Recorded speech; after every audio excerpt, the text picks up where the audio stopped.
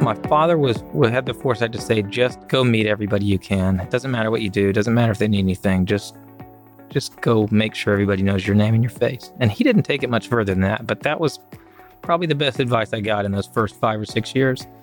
So that turned into join everything that anyone asks you to join. Join boards. Chamber, this board. Will you be an advocate for this? Will you teach junior achievement? I mean, and I did all of it, and it was really great. And then you have to start scaling back, and then you have children, and things really have to peel back. But the evolution of it has become, now I'm trying to teach other people how, not everybody, I don't need everybody out hunting, but 1 or 2 people that are just good. And it's a relationship. Just go get to know people and don't try to sell them anything. And that in exchange you'll be the person they want to buy from. Yep. Hello, everyone. My name is Chris Powers, and I want to thank you for joining me on the Fort Podcast today. This show is an open-ended discussion and journey covering real estate, business, entrepreneurship, and investing. I would love to hear from you by tweeting me at Fort Worth Chris on Twitter. Hey guys, it's Chris. Thank you so much for joining me today. I have the one and only Charlie Royer with me. Charlie's a great friend, been friends for a long time here in Fort Worth. Charlie is the partner, co-owner, and runs business development for Royer Commercial Interiors. So think office furniture, think furniture in commercial buildings. So we have an interesting conversation coming up. We've actually had the pleasure of working on a few projects together. I didn't know there was much to know about commercial furniture. We're in for a great conversation. We're going to talk a lot about what's going on in the environment, how he sees office. He has a unique view of what's going on in the office world. And then more just about the industry in general. So, Charlie, thank you for joining me. You got it. Thank you, Chris, for having me. This is third time's a charm. I've had to cancel on it twice. So I know. I really appreciate it. And got to tell you got some really beautiful office furniture in this building. I know. Where did we get this stuff again? I don't know. Some salesman. I know. Well, we're going to talk about that. Let's just start with kind of the 2-minute Cliff Note version of like your story and how you kind of got to where you are today. You bet. Royer Commercial Interiors started as standard office equipment in 1943, started by my great-grandfather, Homer Royer. My grandfather later joined after completing his round through the Marines, and then quickly made friends with a I would call a golf nemesis from high school by the name of Bob Schutz, who had just finished his Air Force gig. They got together, turned it into Royer and Schutz, and then my father got involved. And then when I graduated from TCU, I was certain that I did not want to get into the furniture business right away. And I ended up there about 3 years later and have loved it ever since. So spent a year in the field with our install team and have learned the business from the ground up that way. We've been here in Fort Worth since 43, so 76 years. We have a Dallas office, and we operate in government, healthcare, higher education, a little bit of K through 12, and then the corporate world is the majority of our pie. What'd you do in that window after college before you started? I started a landscape business. Okay. And then I ended up selling that. Okay. And I almost went to work at the Autobahn to sell Porsches. All through high school, I worked at a car audio shop doing I guess Pimp My Ride would be the one thing that you could compare to. But we built a lot of cars for the Rangers and the Cowboys. And I had relationships in the car world, and that's what I wanted to get into. I thought if those guys would give me a job at the Porsche dealer, I can learn all of it. Did they? I was close, Yeah. but then my dad talked me out of it, and I listened. So are you a fourth generation? I'm a fourth generation. Okay, I didn't have this on my list, but let's just talk about that for a little bit. What's it like being you hear that businesses rarely make it past the second or third generation.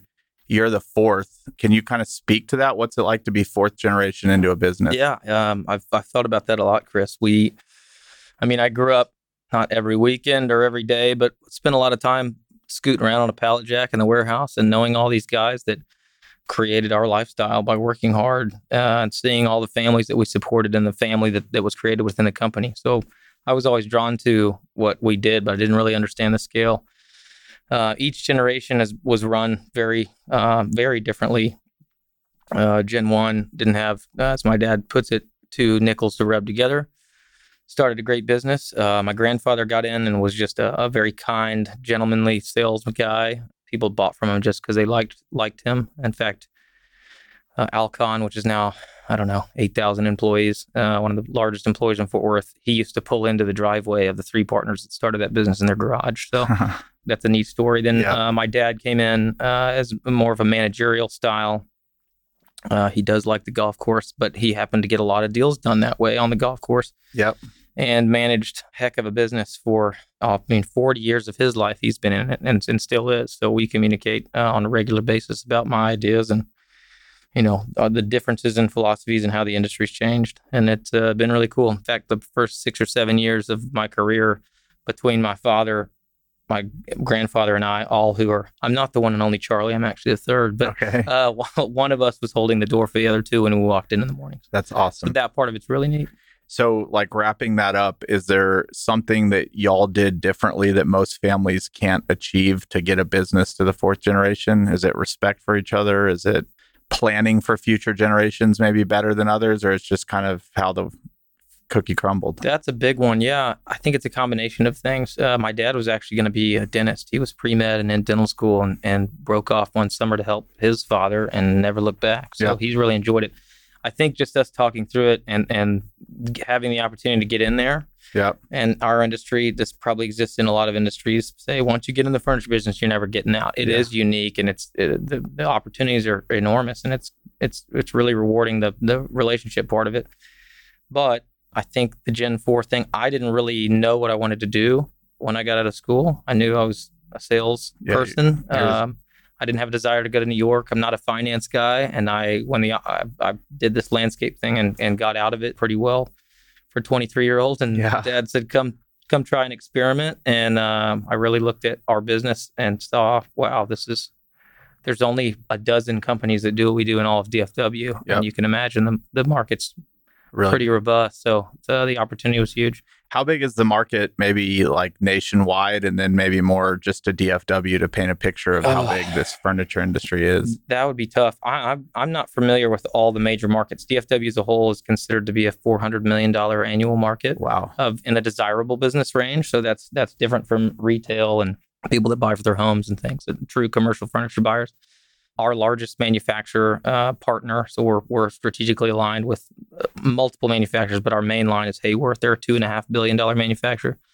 They're global. The largest, I believe, the largest manufacturer standalone is Steelcase. They're publicly traded. They're about a $3 billion manufacturer, and there's about 5 or 6 that at the top of that list that are combined 10 to 12 billion, and then there's 1,000 reputable manufacturers in the mid market all the way down.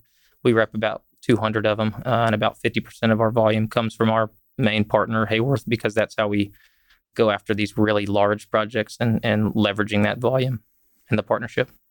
So I remember we had lunch, we had sushi like 6 months ago, and I'm going to botch this a little bit, but you might pick up on what I'm saying.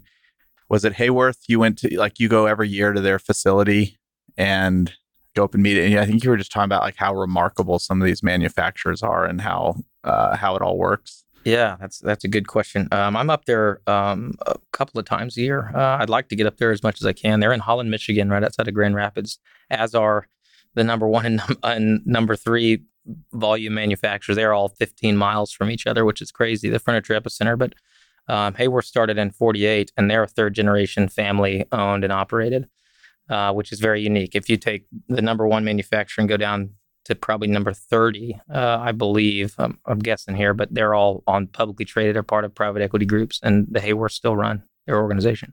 And you mentioned a large project. What's a large project in your eyes? Over $1 million.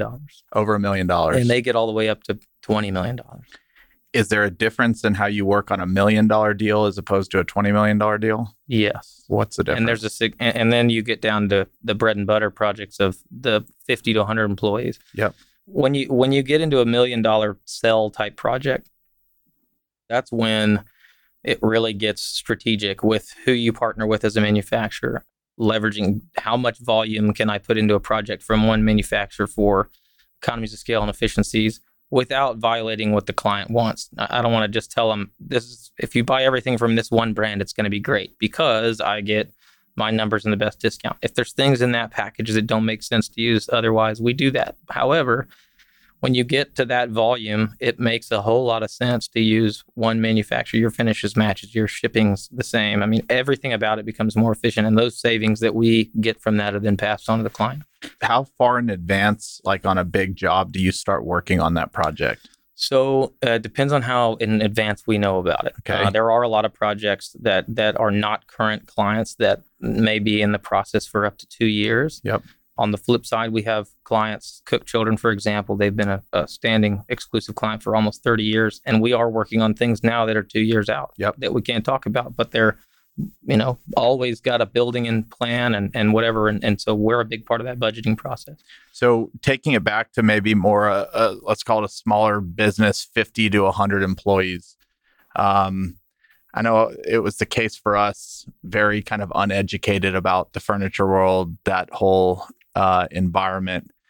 What are things that business owners should think about, maybe more in that size range, but not just from timing, but like things they can do well to make this process a good one and not a stressful one? Okay. Should they start a certain time? Should they know their budget ahead of time? Should they know their colors that they like? I mean, like, what makes a good client? They should get comfortable with all of those things, okay, and at least be thinking about it. For me, and a lot of our business, I mean, I grew up in Fort Worth, so a lot of our business is relationship based to start with. It doesn't necessarily mean that's who we're working with all the way through, but I'm able to call quite a few people and say, hey, we know each other. This is what we do. Who do you want me to sit around the table with and discuss? So the biggest piece of advice that I give anybody is any vendors. You're talking about your builder, who you're partnering with on development and whatnot. Go through the interview process first and figure out who you want to work with. And then if everybody shoots at each other straight, you're going to get what you want at the end. Right. So to sit around the table with architect, design firm, somebody's wife, whatever it may be, all the people that want to be a decision maker, if everybody will sit down and invite us to the table, and this goes for any other potential vendors, sit around the table on the front end and spend a little extra time, it will save so much time through the process from then on. So like at that first couple meetings with the architect, getting you involved for space planning and thinking through that, or like when should you be involved? Yeah, absolutely. I mean, a lot of times we get involved before that. If I've got a friend that's like, hey man, we're gonna go from 10 to 100 employees in the next 3 years. Once I get this thing off the ground, what should I be thinking about? Yep. That's when I want to talk to that person. And then there's going to be a long gap where there's nothing really for us to offer until we get back into the budgeting process. But thinking about, because the other thing, you mentioned architect, we try not to, we don't want to step on the toes of the architects because they also send us a ton of business and we partner with a lot of them. So it's really about leveraging each other's strengths and what we have to offer, because a lot of that, there's so much overlap, but both parties are required almost all the time. Yep.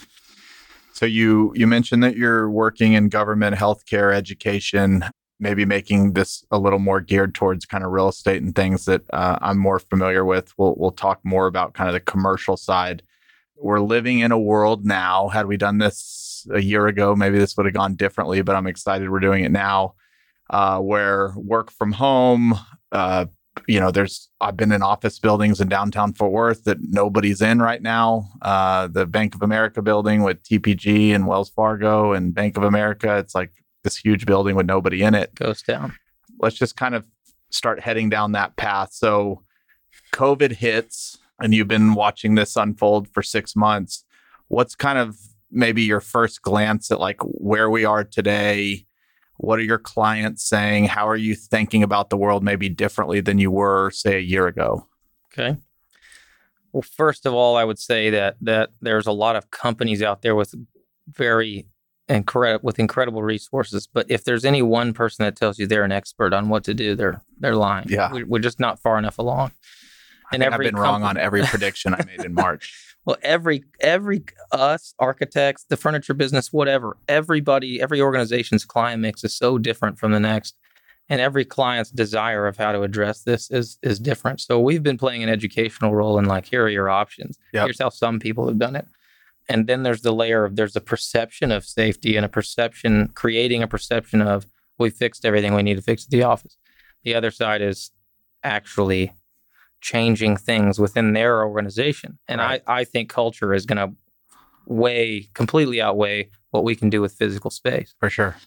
Just simple things like wayfinding and spreading people out. I'm going on a tangent here. Yeah. I want to come back to your actual question. But I think everybody's still trying to figure it out. Yep. We have done some Band-Aid projects and slapped up glass and plastic dividers everywhere, which is fine. If an organization wants to spend $100,000 to put a 12-inch glass stack on top of their deal, absolutely. If that makes them and they think their clients are going to be comfortable with that, which they very well could, we can absolutely do that.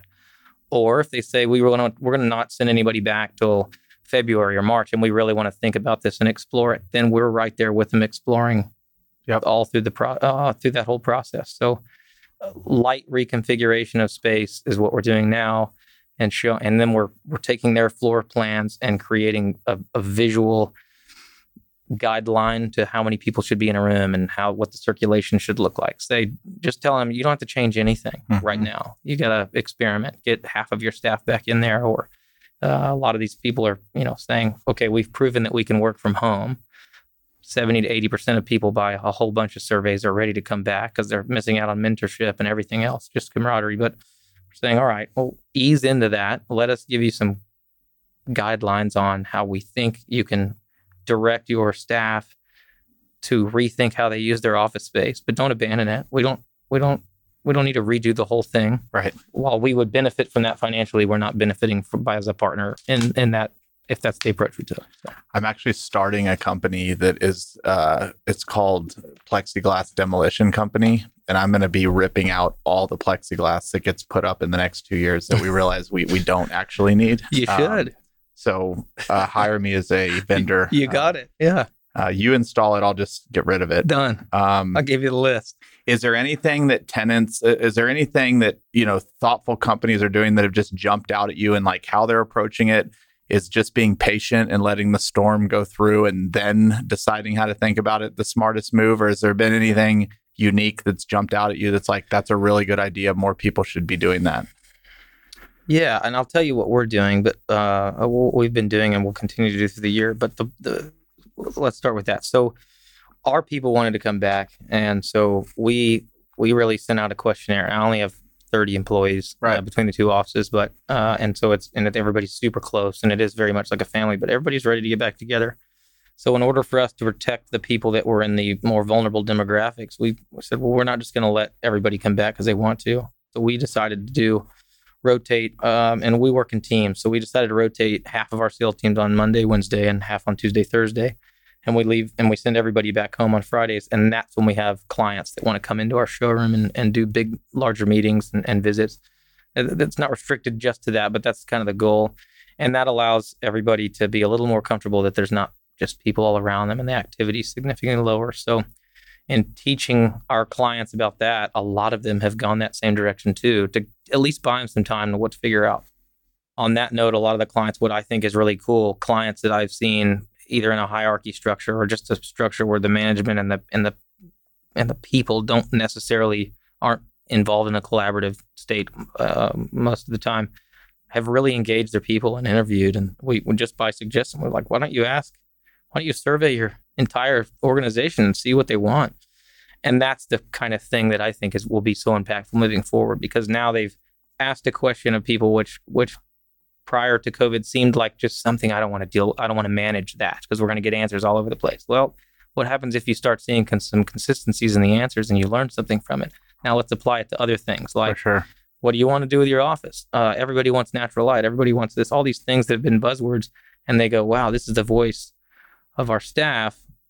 Then they start thinking about things they weren't thinking about before. Maybe we should move. Maybe we need less real estate, and the fact that we can walk to a restaurant is not as important as we thought we could, but a place that's really fun to be at and not have to leave is better. And they're considering totally different things. Yep.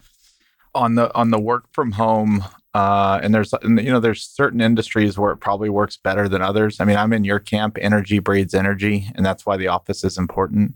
I mean, everybody always says like, I don't get a lot done in the office. I get done more at home, but that's in short doses. Over a long period of time, the action is kind of where it happens. That's the magic.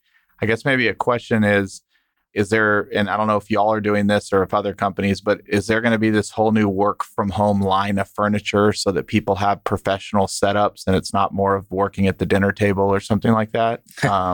Yeah, that's the difference maker. 'Cause if you have a nice home office, it's probably not that bad, especially if you're used to it, and especially if you have children. Yeah. Which you and I are in that camp. I can't do more than an hour's worth before I'm getting tugged on. No shot. So I don't know that we'll introduce new products or that any of our manufacturers are introducing new products, but they're marketing things a bit differently. And what we are seeing from our larger manufacturers and where we have large clients that have buying agreements or discount contracts in place, that we're able to leverage that out into the field. So if the organizations don't want to duplicate the amount of assets they own just to let everybody go home. However, if that's something they're considering and saying we would like to give somebody some money towards a new chair or then those people can come to a single point of contact and have, if they like it, the same kind of chair they have at their office. Yep. And we're able to leverage the contracts we have in place under these large commercial facilities to then take it right back to their house. Yep. Are you thinking that companies will, there's like on one end, it's like we're going to downsize and have a lot of our employees remote. There's the other thinking of, no, we're coming back, but we might need more space because people are going to be more spread out. Is that just case by case, or do you think one side's going to be more? I don't think one side will triumph over the other, but you're right. It's all over the place. So I think sense of place is not going away, right? 80% of companies need a place to call home, whether that's for their employees or not. It may just be a bunch of conference rooms, but it's where you bring your clients in. It's where you get your deals done, all that good stuff. You've got your brand. You've got all the things that you need. A home run, places to present, even if it's a video conference center that then goes out to the work from home groups. So, I don't think offices are going to abandon office space. Yep. I think that some companies are thinking we need to spread out more. So maybe we need more space. And then the flip side is, 20 to 30% of our staff may not really need to come in that much. So how do we create more flexibility out of the space that we have? While at the same time, at least during COVID times, I can't have two people sharing a desk. What if one of them's sick and the other one's not? So there's a lot of, information that's contradictory to the other, but I think everybody's still kind of learning. I mean, we haven't seen the bottleneck of real estate leases explode yet. It's we're all sitting on a bomb, but I think you're going to have, I think the transactions will pick up again when some groups want to move because they want to spread their people out. Some of it, we're going to reconfigure their existing space if they've got furniture that allows for that. And now, of course, we're talking to companies that we may have talked to 2 years ago and didn't get a project and they didn't go the route we were recommending. And now they're saying, we really wish we had stuff that we could turn the way people are facing and unplug it here and plug it in over there. Like, it's really easy. And you're not necessarily paying a premium, certainly not over what you paid the first time. And now you're paying to redo it all. Yep. We're having a lot of those conversations. And this conversation's been going on for a while, kind of the open floor plan. It works in Silicon Valley where you see it a lot, where software engineers are just heads down in their computer. And then in more kind of non-software engineer type companies, the open floor plan's been debated as like, is this really as great as it want, or do people want their own space kind of in their own wall? Are you expecting at least more offices to probably go back to actually having offices, or you think it'll just kind of? I think the closed door office will be considered more often than it has been in the last 5 years. I don't think that the conclusion will necessarily come to that, but if they're reworking who's in, this is going to further solidify when we, 15 years ago, we used to come in with a prescription for everyone, or the CEO would say, I want everybody out on the floor. Like, that's great. I want everybody to have a 6x6. Like, if that's what you want to do, that's fine. But your accounting department has a different need than your sales department, and your field workers have a different. So now we're going to, and we've been doing that for a long time, but now you've got companies that were either like Open Plan Works or closed door offices. And there's this incredible opportunity for the hybrid, which we do over and over again, but those that don't see it, now they're going to have to. Are there any, I don't even know how to ask this, COVID era line of furniture that might come out, or it doesn't really have to do with the furniture? I'm positive there are companies marketing COVID era furniture, but the screen if you thing, sit in this chair, you will not get COVID. This is an antimicrobial leather. Yeah. I'm positive, and that's which is really prevalent in healthcare, like copper services and man-made materials that have things built in them that are supposed to be antimicrobial properties. But the screen thing is a big one, which is not anything we haven't been doing already. Right. It's just, we went way too open before. Now we need to stack on top of that. And a lot of furniture allows for you to do that without reinventing the wheel. For sure. I think where we've been pushing, 10 years ago, the conversation was have like that mix of spaces. And 10 years before that was when we started migrating into the open plan. What we've been not pushing at all, but discovering is the right application is that we try to simplify the kit of parts to as simple as it can be, meaning there's a infrastructure or a backbone or a skeleton in place that's for all departments and all users, but that those kit of parts are unlimitedly flexible within any other application. And then by department or user requirement, they can have whatever extra stuff they need. There's groups that don't even need a drawer. They just need a place to plug in their laptop. Great.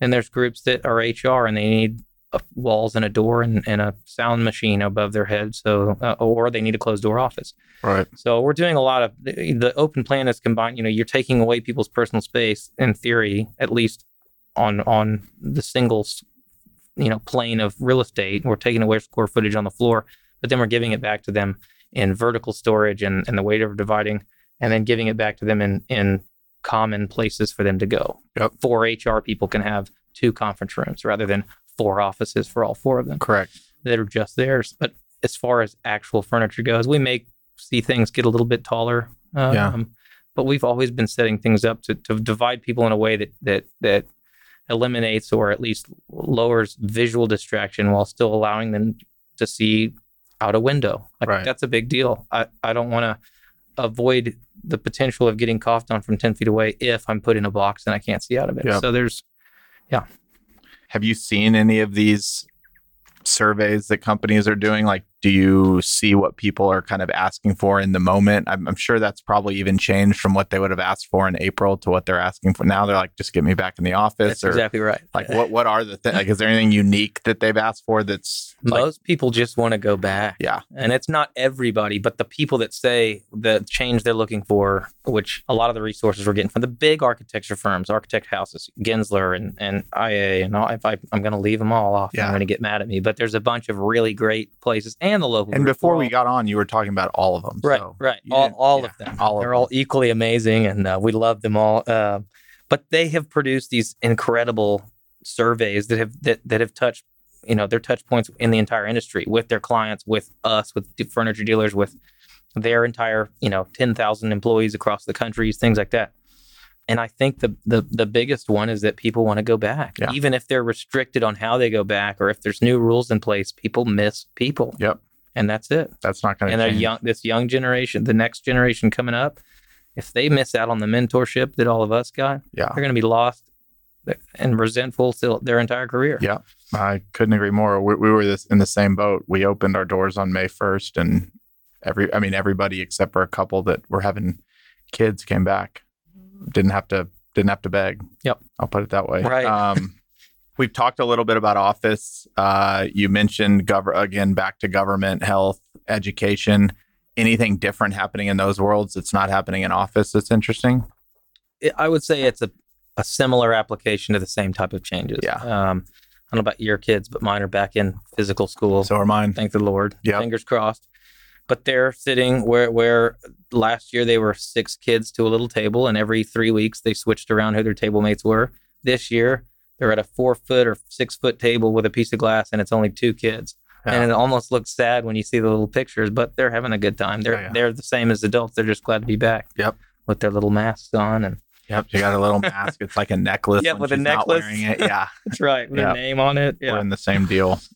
I haven't asked you this before, but do y'all only sell new furniture, or y'all involved in, like, this furniture we're sitting on now, if I'm going to upgrade, do y'all sell what I already have, or is that a whole nother industry? It is a whole nother industry. Okay. And I would like to dabble in there's actually multiple kind of sections, but our business model is new furniture. So our overhead is very little. It's a lot in terms of staff and infrastructure and the softwares and all the things that we have to do to provide the deliverables and maintenance and things that we do. But I don't have a warehouse full of stuff. Everything we're doing is made to order. Even if it's sitting on a shelf and if somebody needs an office in 5 days, we can do that. But it's sitting on somebody else's shelf, a marketing or import company that has a overseas stuff. The majority of our manufacturers are U.S. made, and the majority of our manufacturers are made to order. So they'll have they're not just raw materials, but partially finished product. But everything we do, it doesn't matter if you want a black chair or an orange and red chair, the cost of that chair is the same, and you just got to wait on it. Yep. We have access to all the immediately readily available stuff too, but it's black or it's gray. Right. And it's just generic. So when you get into the used side, there are dealers that do both, but they have it set up as two totally different profit centers. You have to go out and shop the market for people trying to liquidate. Yep. Then you have to make an offer that's not offensive and be able to afford the labor to get it out, and then go sit it in a warehouse. Yep. And people aren't going to get to see it the way it was set up in an office. So you better have taken good pictures of it before you tore it down. There are a lot of circumstances where we broker between the middle of it, though. Yeah. It just depends on what side you're on, but somebody leaves a building and wants to leave their furniture. And a lot of times that's our recommendation. See if the building will let you keep it there, or at least keep it there until they have a new tenant coming in. Right. That'll give us some time to figure out what to do with it. Right. And if in that window, I got another client that comes along and says, man, you got any used, which typically is no, but yes, Yeah. if you want this and this and this. And that's the case for being in the used furniture business anyway, is that if I've got $1 million of used inventory, right, enough to build 5,000 stations, none of it matches. And if somebody needs 400 stations, you only got 380 of them. Yep. It's a tricky spot. Yeah. No, we're looking at potentially some office space to move into, and just even being in the market, seeing subleases, you're seeing a lot of like, it comes with the furniture's staying, you can keep it. That's right. I assume, at least in the short term, that'll probably be a robust market. That's right. Kind of the second generation. And if you're good moving into it the way that it is, that's a really great deal. We recommend people, okay, should I use this? If you can get in there and then you can leave it again when you get out, do that. Do that. For sure. Do that. Question that just kind of came to mind, again, just thinking about your grandfather pulling up to the Alcon founders back in the day. What's been the biggest change in office? And I think some of this is obvious, but since like the 1950s to where we are today, I mean, you didn't have internet, you had fax machines everywhere, and there was no box or Dropbox. You stored it in a file. So I'd imagine there was rooms just filled with files. Like the biggest change, I think, as an industry, all of the what we call a dealership was also in the supply business. Okay. None of us are anymore. It's very rare that anybody that does the level of service that we do on the furniture part. Because once we get a client, and as long as we don't mess it up, they can be our client for 10 or 20 and 30 years, because we're managing all that assets and everything to do in their growth. But being competitive at selling a pencil, when somebody can beat us for a couple of pennies, and their distribution, like a Staples or whatever, like they figured it out and they got it down. Right. So that was a big one. I mean, at one time we had a retail store, like a dozen of them, and sold that to the Tandy Corporation in the 90s, because the big box stores had not come to Texas yet, but they did. And luckily my father saw that coming and said, let's get out while we can. And that's when Tandy was buying every company in Fort Worth and around the state. And it worked out for both parties for a little while for them. And then that store suffered the same fate that we would have anyway with the big boxes. And the other one's just the speed to market, sheer volume of opportunity. I mean, back when my father was in my position, when he was in his 30s, we were doing $5 to $8 million worth of furniture sales, and that was a big deal. Yep. Now we're clipping 30, and there are dealers in our industry that do 100. Yep. I mean, there's institutional capital finding its way in our industry now. Not here, really? But California and some New York. I mean, there is a $500 million furniture dealership does exist. Yep. More than one. So I think that's the big change, is that it can't be mom and pop, and the economy scale has to get this for you to be able to service those big clients. Just because companies have gotten so much bigger than they used to be, we in turn have to be able to handle those large companies. Is there like a godfather of the office layout that the industry thinks about, maybe even back dating to the early 1900s, that kind of figured out how an office should be laid out, or it's just kind of evolved? No. I mean, maybe industry specific, but it's so... Yeah. And the only industry I can think of or type of furniture layout that's kind of got the perfect scenarios is a call center. Yeah. I mean, they haven't been able to change it. There's no more tweaks left. And the modern call centers are almost like what we're in right now, just a table with nothing in between. Their computer monitors are what divide them. They're spending very little on the furniture, maybe a comfortable chair, and then they've got a $500 headset on. And they are the quietest places you can go. Is that because of sound machines or because of Sound abatement is part of it. So we do sound masking systems, which are installed typically in the ceiling, either above grid or in open, and then fire into the they fire up. In most scenarios, some of them are direct downward firing. But let me back up. Because there's nothing blocking you and I, we are talking like we would if we were sitting having a beer or something, right? The same goes for the call center. The second that I put a panel just above our eyes, I'm now in my own world, and I will talk as loud as I want. And each person talks a little louder to be louder than the next guy, and they're not cognizant of their surroundings, and therefore everybody's volume goes up, which is one of the biggest struggles with anybody considering open office plan. Yeah. You said a second ago, you just said all that we do for our client. And I don't know if I hit on that enough at the beginning. What all do you do for clients besides just order furniture? Because I know you do a lot. So with new customers, like many industries, a lot of times it's an RFP process, and we're just trying to earn their attention, and then how far we can get down the road with that. And so if we have a platform to be an educational partner and to sit around that round table, there's a whole lot of things we do. But the meat of it is that yes, we sell furniture. With that comes floor plan and design and partnership with all the other people involved. And a lot of those services are included in the purchase of product, I guess, if that's how you want to put it together. When we have the floor to really be part of the roundtable discussion, then we're providing another angle of education.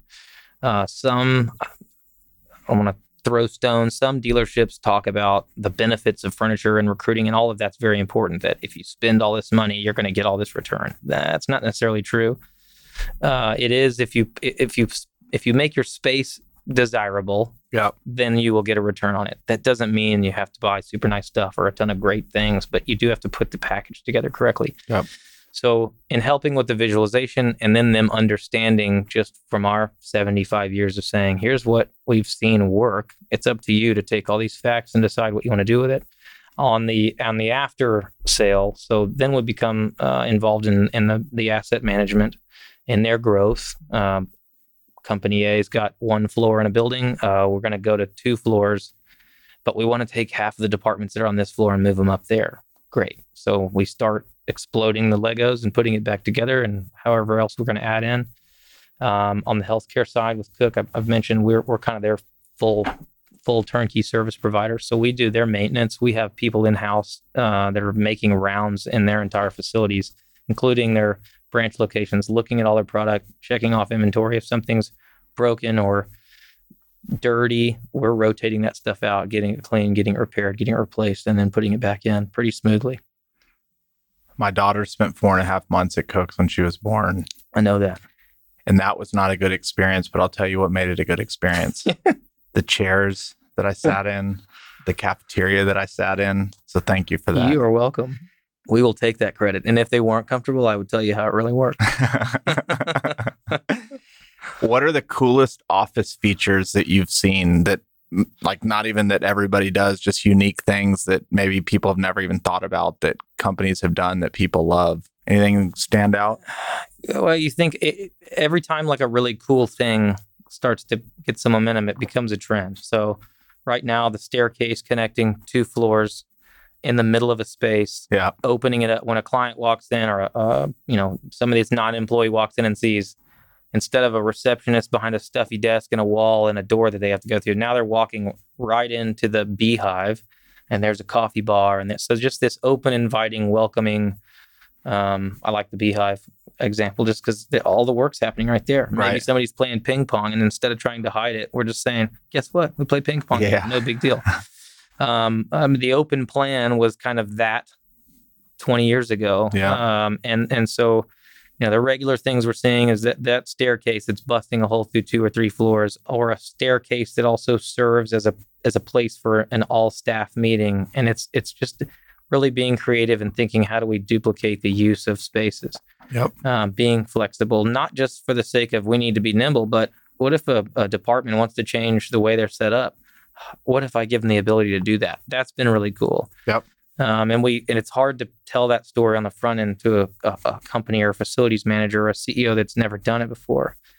And we can tell them all the stories we want, but until we install it the first time, and then 18 months later, they're like, hey, we're ready to change. And then we do it. And finally they're like, That was badass. Yeah. That's why we did that. That's awesome. Now I get why you told me. I'm like, and we just say, tell your friends. I mean, there's nothing else we can do.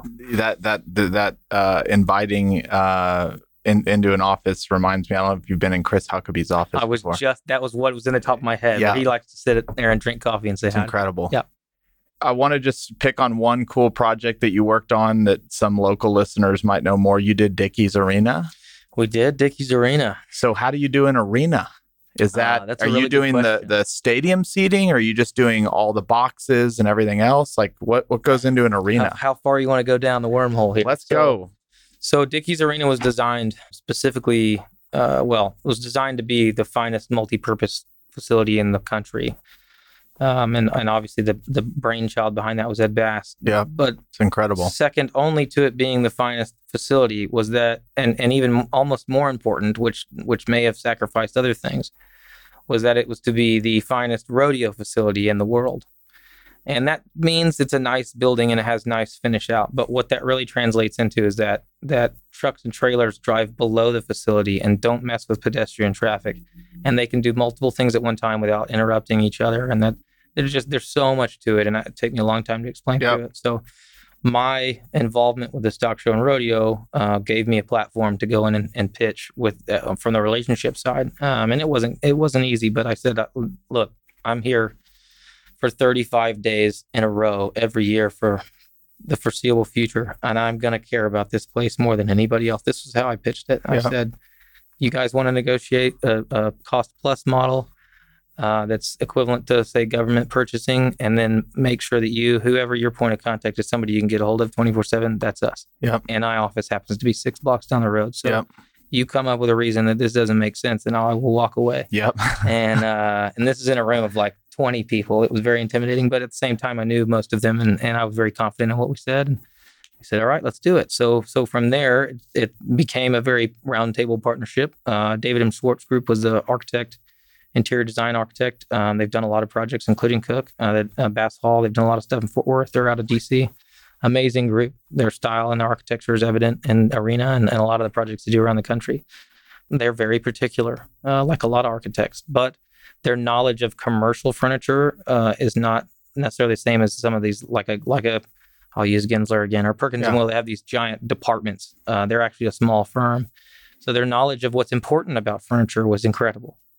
But about how it works, like, we love this chair, but we'd like the back to be a little bit more pitched. Well, now you've completely retooled how a chair is made, but we got it done. So that was a long process of, in particular, all the board, everybody involved was like, okay, let's see. I'd like to sit in some chairs for this area. Well, that might have been 20 bar stools to get to the one that we ended up with, and we did it. We set up these big rooms and 20 bar stools, 20 lounge chairs. I mean, not 20 of everything, but a larger quantity of it ever done for about 20 different functions. Yep. Set up in rooms with a whole group of people sitting in every one, taking notes, pros and cons of each, foam densities, the whole deal.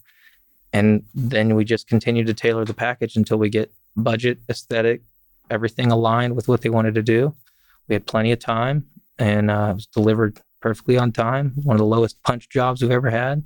That's awesome. And they've got a bunch of empty rooms that they said, what are we doing here? I said, well, if you don't know, don't do anything. Yeah, just wait. Then when y'all say, oh crap, we need this. Okay, let's do it now. You just said foam density? Like in a lounge chair, if you sit on that couch, it's too firm, too soft. So it's like how much cushion, basically. Right. So then I'm going back to the manufacturer. We love this chair, but it's too firm. Okay, let me call that manufacturer, or let's call the manufacturer and see if they've got a different format, a different density of foam. They make it, send us a new cushion. New guy sits in it, it's too soft. All right, find something in the middle. So after you do the entire project, they still welcome you back to the rodeo. They do. Because the Fort Worth Rodeo is not the Fort Worth Rodeo if Charlie is not down on the floor. Grabbing tails. Seriously. It's one of the best times of the year. I hope it happens this year. I don't know how much you want to go into this, but I'm going to ask it anyway. Bring it. What does Royer Commercial look like 10 years from now? That's a heavy one. I don't know what it's going to look like 2 years from now, but what I do know is that we we are built on a platform that I'm very proud of, and there's a foundation there that is exactly what it needs to be. We have amazing people. We have great infrastructure. We have incredible clients. We've got great relationships all over DFW. And what we're trying to figure out is what the industry is going to do, and how much do we want to adapt, or how much do we want to, stick with what we are because we know we're good at that. I think 20 years from now that the industry, that these major manufacturers are going to be very strategically aligned, and the regions in which they're aligned with their distribution partners are going to be very big. Yep. So a significant consolidation. We may start seeing that in the next 2 to 3 years after all of this. I mean, the manufacturer sales are down 40 to 60%. The dealerships, even ones with a really good client list, are down 20, 30%, which is expected. And we've always been prepared for those things. We're pretty cash heavy because of this. I mean, the first little dip in economy, what's the first thing that goes? Furniture. I mean, it's before anything else. So even if people downsize real estate, they're still moving real estate, but they're not taking their furniture. They're not buying new. They're repurposing. So for sure.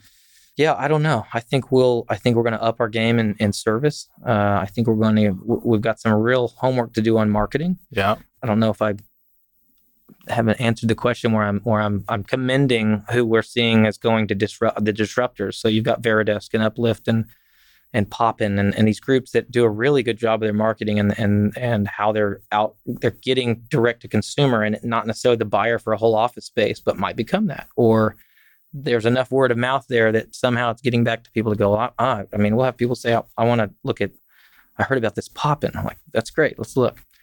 Well, I'm dropping their stuff. And they may have a chair like this that comes in 3 colors. Yep. And it's X price. And if you buy 10 of them, it's a little bit less. And it's great. And it seems simple. And it's fantastic until you get to a certain point. Yeah. When you get over 30 or 40 employees, the level of service required is significantly different. And I think a lot of those companies are going to figure it out with time.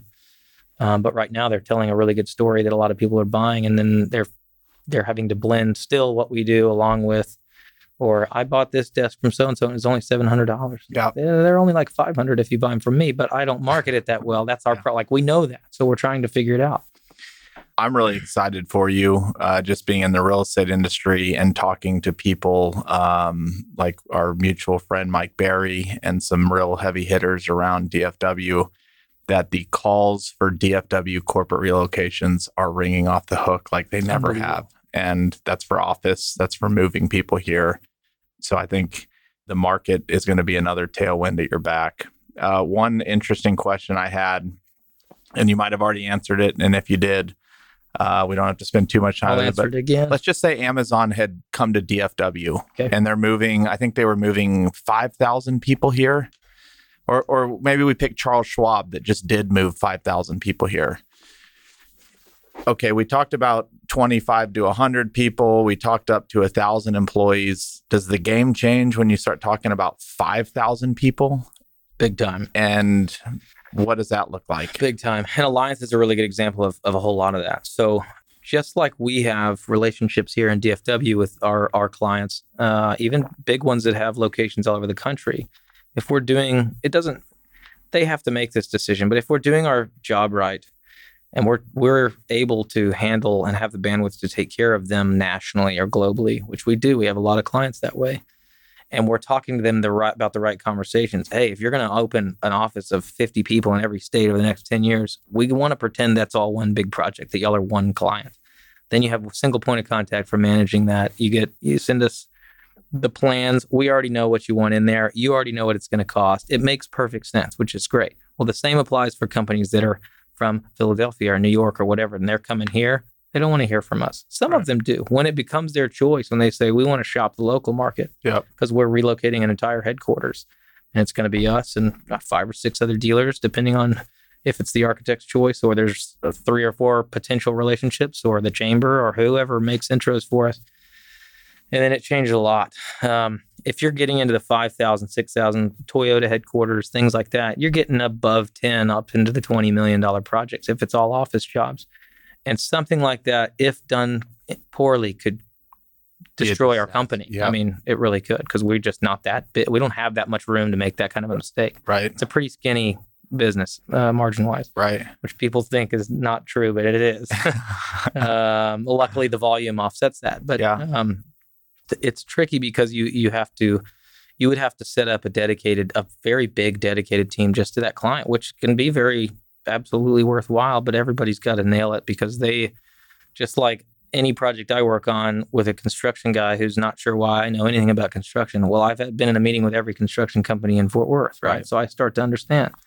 Well, the Amazon expert that probably is at the corporate level has worked with every furniture dealer all over the country. Right. So they know what little buttons to push. Yeah. You got to be on it. How long does an office installation for like a 5,000 person take? Is it months? Yeah.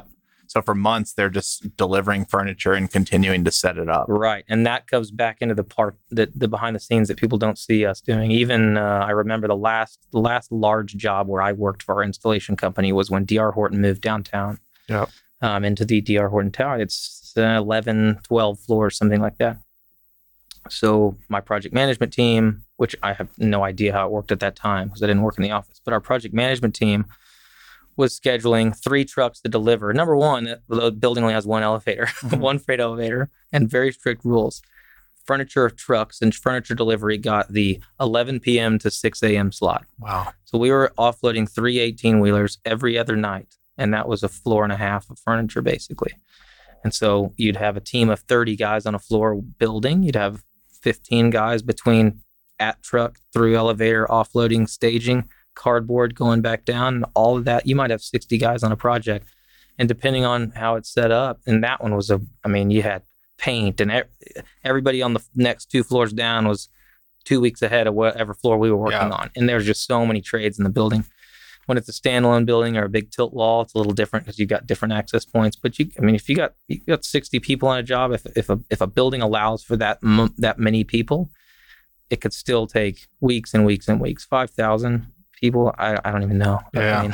And companies expect to show up the first day and everything be ready to go, or do they kind of move in during the process? What do you recommend they do versus what happens? Not that. If our people are telling the right story, it's that there's going to be, things are going to be almost perfect, and anything that's not, we need a system on how we deal with it. Yep. And that the client needs to have that expectation too. It's just so much. And every scenario is different. If it's a 4-story building and they're letting us start on the 4th floor and the 3rd floor is still 3 weeks out and we're going to have to stagger the whole thing. Sometimes we end up robbing Peter to pay Paul to get us set. You may have some random or a CEO that comes in and says, "Hey, I really wish y'all will start it on the other side of the building." Yeah. I'm like, dang it. We went through this with the facilities team and they wanted to start on this side of the building. So you just got to be nimble and ready for all that stuff all the time. Sometimes the most ideal situation is when building is complete and everybody agrees, I want paint, carpet, lighting. I want everybody out of there. So if anything happens to the building, you can blame it on us. Yep. But if that's not the case and we're all in there on top of us together, it's not fair to point everything at the furniture guy because that's what they always do. Yeah. But when we have that, we're like, look, the space will be done here and we don't need it for 3 weeks. Great. Then perfect. If you're cool with it being done in 3 weeks or whatever time you need for IT and computers and all that, give me the finish date, not the start date. Does the furniture guy often get the flack because y'all are the last kind of people in? Yeah. So if the painter's 2 weeks late, you still got to be on time, or at least it's perceived that way. That's exactly right. Yeah. If every person's late, the carpet's 2 days late. Well, I got a truck, but it just pulled up right now, and y'all just told me about carpet right now. What do you want to do about it? Yeah. Well, nothing. Send it back to your warehouse. Yeah. Oh, that doesn't cost anything. Yeah. No. I'm going to brag on you for a second, and then we'll get down to some fun questions at the end. But just bragging on you, if there's somebody that I think that's really, really, really good at business development, it's you. Did somebody teach you? Is it natural? If somebody's listening, going like, how do I build a career in sales or business development? Like, what are some things you would say? Join the rodeo. Join the rodeo. When I got started, my father had the foresight to say, just go meet everybody you can. It doesn't matter what you do. It doesn't matter if they need anything. Just go make sure everybody knows your name and your face. And he didn't take it much further than that, but that was probably the best advice I got in those first 5 or 6 years. So that turned into join everything that anyone asks you to join. Join boards. Chamber, this board. Will you be an advocate for this? Will you teach junior achievement? And I did all of it, and it was really great. And then you have to start scaling back, and then you have children, and things really have to peel back. But the evolution of it has become, now I'm trying to teach other people how, not everybody, I don't need everybody out hunting, but one or two people that are just good. And it's a relationship. Just go get to know people and don't try to sell them anything. And that in exchange will be you'll be the person they want to buy from. Yep. When we've hired new people and somebody will come to me and say, I'm going to get into sales, not necessarily with us, with whatever. I want to get into sales. What should I do? I said, you got at least a year where you can go call on anybody that you're supposed to, a list or at random, and say, hey, I don't know what I'm doing, but I love this company and I like what they do. And if there's something that you need, I will figure out how to get it done. Yeah. That's it. Yep. And the people that have taken that advice, I think, have gone a long way with it. Yeah. No, I think young people, especially in the era they've lived in where everything's so instant gratification, I tell people coming in to buy real estate or whatever, is like the first couple of years, you're not going to do a whole lot, but you can spread a lot. You can have a huge ground game.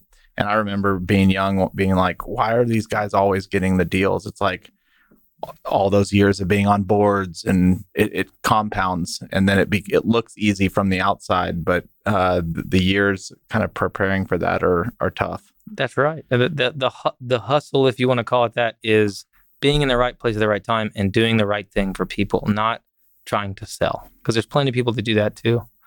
And so, I mean, that's the big one for me. Like if I feel like I'm being sold to, I don't really want to talk with that person right now, even if I need what they need. If I know what that person does ahead of time and then it clicks, that's who I'm calling. Yep. You're awesome at it. If you were to come back on this podcast in 10 years and today you made a crazy prediction about the future, what would you predict in 10 years? It could be as crazy as we'll still be in an office 10 years from now, which I know there's people out there that could never believe that. It doesn't have to do with your industry. It could be anything. But if there's something that came to mind, is there something you think about that a decade from now, maybe a lot of people aren't thinking about? I don't know. I mean, I think all of every trend that's created within successful organizations takes a while to catch on, and our industry or not, there's in development, there's people that are good at specific things. I think eventually leaders of industry are going to figure out all the things that every individual company is really good at and figure out how to be good at all of them. Yep. You're kind of like Amazon. You're heading in that direction, right? Yeah. Like you're there. Yeah. Like Amazon, you know, and the part for Amazon where people are like, well, it's just not personal. Well, we've gotten to the point where it doesn't matter anymore. And that's the part you have to realize ahead of time. For me, for our company in 10 years, let's call it 12. That's and I'll be 50. Okay. I'd like to be the least valuable player in our organization. Deal. That's my goal. I'm going to have you on in 12 years and ask you that question. Okay. Episode 7,000. Yeah, let's do it. What is the I hope that's the only thing you're doing then is podcast and that's looking it. At your bank account. That's it. What's the best advice you've ever received? Patience. Mm-hmm. Love it.